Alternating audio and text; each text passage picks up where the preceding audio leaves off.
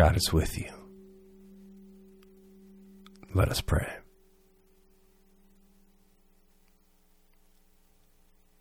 God of unveiled truth, faithful flame in times of darkened sun and waning moon, lift up our unknowing hearts and waking our sleeping love to announce the coming dawn of unexpected peace. Through Jesus Christ. Amen.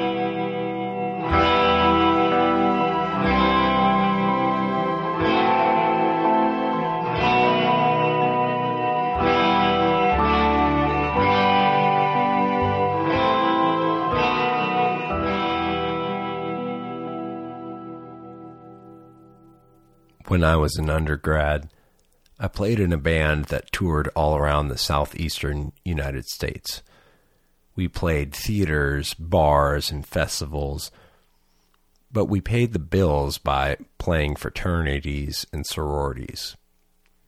Our band of 5 undergrads would get paid between $2,000 and $5,000 a night to play music in the late 90s. To me, that seemed ridiculous. It was a lot of fun for the most part. Sometimes we would be in the middle of fights or have beer spilled on our gear or have to deal with people who drank way too much. We'd play really long sets, like 4 to 5 hour sets. And by the time we were done, we were beat. One night in the fall of my sophomore year, we played an off-campus sorority party at Ole Miss, which is in Oxford, Mississippi. Oxford is about a 4-hour drive from Nashville, so we figured we could play that and get back in time for our classes, which in my case was a 9 a.m. philosophy course on Plato. I drove down to Oxford alone. I had an old gray Volvo 240 station wagon that had over 200,000 miles on it. On that drive down, just outside of Memphis, I heard Willie Nelson sing Blue Eyes Crying in the Rain for the first time in my life. I'll never forget it. Anyway, we played this show for a bunch of drunk sorority girls. It was a fun night. We had a horn section with us. I guess the sorority girls must have asked for horns. So we had this trumpet player, an alto saxophonist, and a trombone. It was a fun show. We played until about 2 a.m. And it turned out that some of the guys were going to spend the night there in Mississippi. But the trumpet player had class 2 like me, so he hopped in my car and we hit the road for Nashville. For the first few hours, we stayed up talking about existentialism, capitalism, and all the crazy stuff that undergrads like to talk about in the wee hours. Then about 2 hours into the drive, the trumpet player fell asleep. After the adrenaline of the show, I thought I would be fine, but with someone sleeping next to me and nothing but the road and the occasional truck, I started to nod off. At first, I'd do the thing where you like shake your head to try to stay awake. And when that didn't work, I'd like slap my face. Still no luck.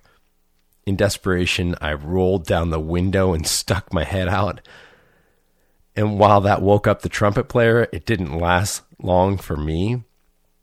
In about 5 minutes, I was back to shaking my head.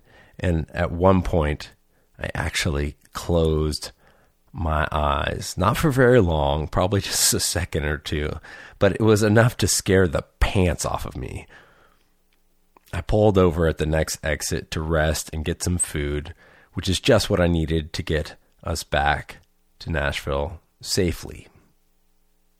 That night, I learned a lifelong lesson.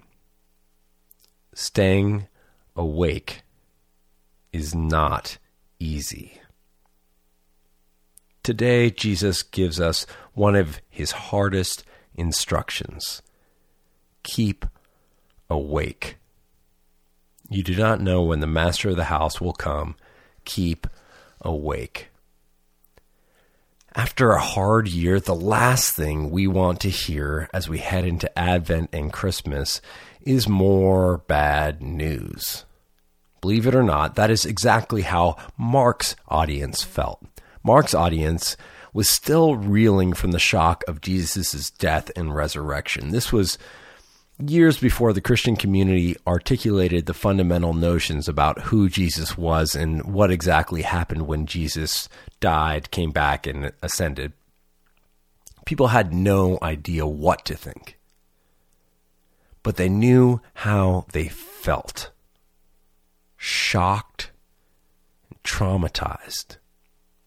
Jesus was gone. The community was persecuted. Most scholars believe that the Gospel of Mark was written during or just after the war between the Romans and the Judeans that happened between the years 65 and 75 of the Common Era. It was a bloody conflict in which the Judeans were decimated. Jerusalem was sieged and the temple destroyed. We've talked about that in Matthew. Matthew's readers were living in the aftermath of all that, but Mark's audience lived through it. They saw the horrors of war. Uncertainty clouded their vision and dominated their daily lives. Mark's readers were exhausted. Stop me if that sounds familiar. Mark's readers had lost their holidays. Again, we can get it, right? So it's rough when Jesus says after that suffering, wait, this gets worse? Rather, remember the first week of the pandemic back in March? I would have never imagined that we'd be away from church for the first Sunday of Advent. But here we are. Anywho, to Mark's audience, to people shaking their heads with exhaustion, Jesus says, keep awake, watch the fig tree, notice the season, and get ready for the whole planet, the whole universe to change. Rough news, Jesus. Unless it's actually good news. In late May, white America started waking up to the reality that our black sisters and brothers face the prospect of murder every moment of their lives. As protests erupted across the country, the Black Lives Matter movement inspired a flurry of messages denouncing systemic racism by businesses ranging from multinational corporations to local gyms.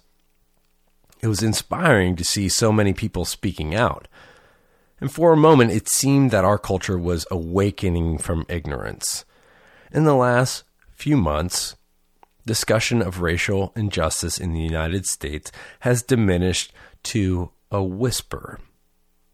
People say, what is there to talk about? What is there to say? We could say that 31-year-old father of two, Jonathan Price, was killed on October 3rd in Texas while breaking up an incident of domestic violence at a gas station. We could say that Walter Wallace was murdered by police on October 26th in Philadelphia. White America has dozed off, asleep at the wheel, but plenty of people are still woke. It is to those people who need change that Jesus' words of a changed earth, a transformed universe, are good news. It's no coincidence that the term woke arose as a term to describe being alert to injustice in society, especially racism. Whether current usage comes from Marcus Garvey or Erykah Badu, seeing the grand vision of systemic injustice feels like awakening. It is like seeing something that has always been true, always present.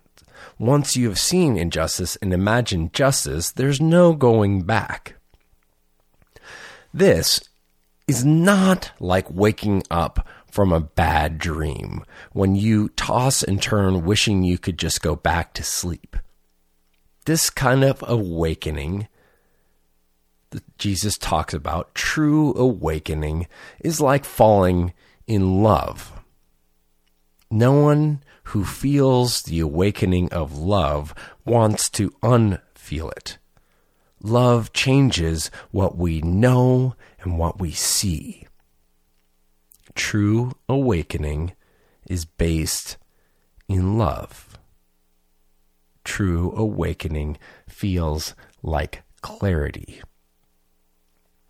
Back in April, during the global pandemic lockdown, citizens of Jalandhar province in Punjab, India, saw something many had never seen in that area before: the mountains. Because of the reduction of industry, smog was so significantly reduced that people who had lived in that area their whole lives saw the Himalaya on the horizon. They saw the great mountains there right before them for the first time ever. It was an awakening, a revelation of the beauty that surrounds them and us always. It inspired a vision for change, a desire to see that change always. Here in this Advent season, that is what Jesus calls for: a vision for change, a falling in love. Can we see it? Can we wake up to the change on the horizon? Can we keep awake to love? Can we stay woke? Amen.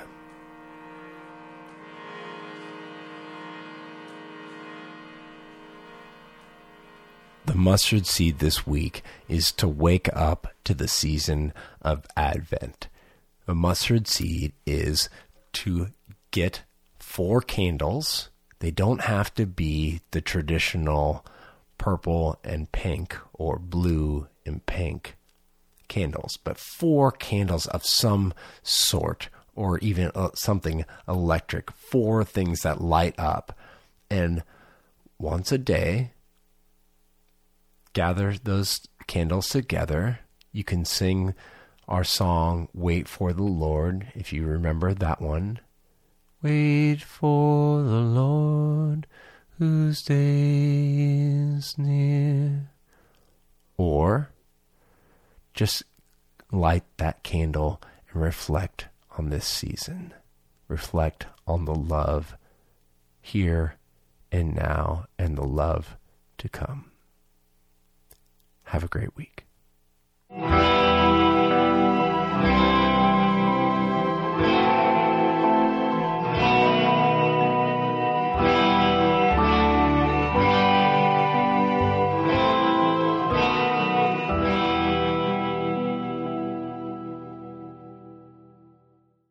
With trust and hope, we turn our hearts to God in prayer. Comfort and heal all those who suffer in body, mind, or spirit. Give them courage and hope in their troubles, and bring them the joy of your salvation. God of love, hear the prayers of your people. For the good earth, and for the wisdom to live into our interdependence with all of God's creation. God of love, hear the prayers of your people. For the poor and the oppressed, for the unemployed and the destitute. For prisoners and captives, and for all who remember and care for them. God of love, hear the prayers of your people. Guide the people of this land and of all the nations in the ways of justice and peace, that we may honor one another and serve the common good. God of love, hear the prayers of your people.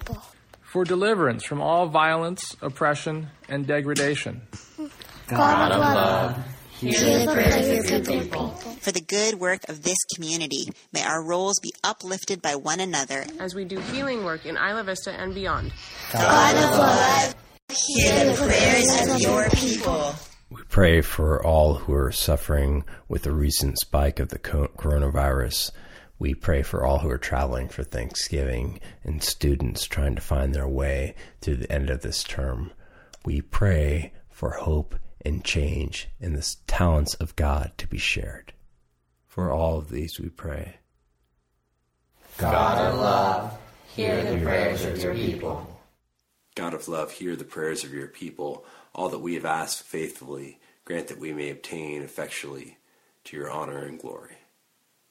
Amen. And now we pray the prayer that Jesus taught us, saying, Our Father, who art in heaven, hallowed be thy name.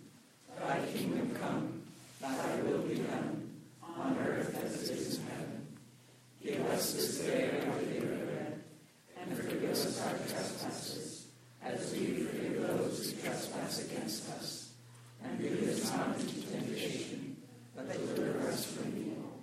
For thine is the kingdom, and the power, and the glory, forever and ever. Amen.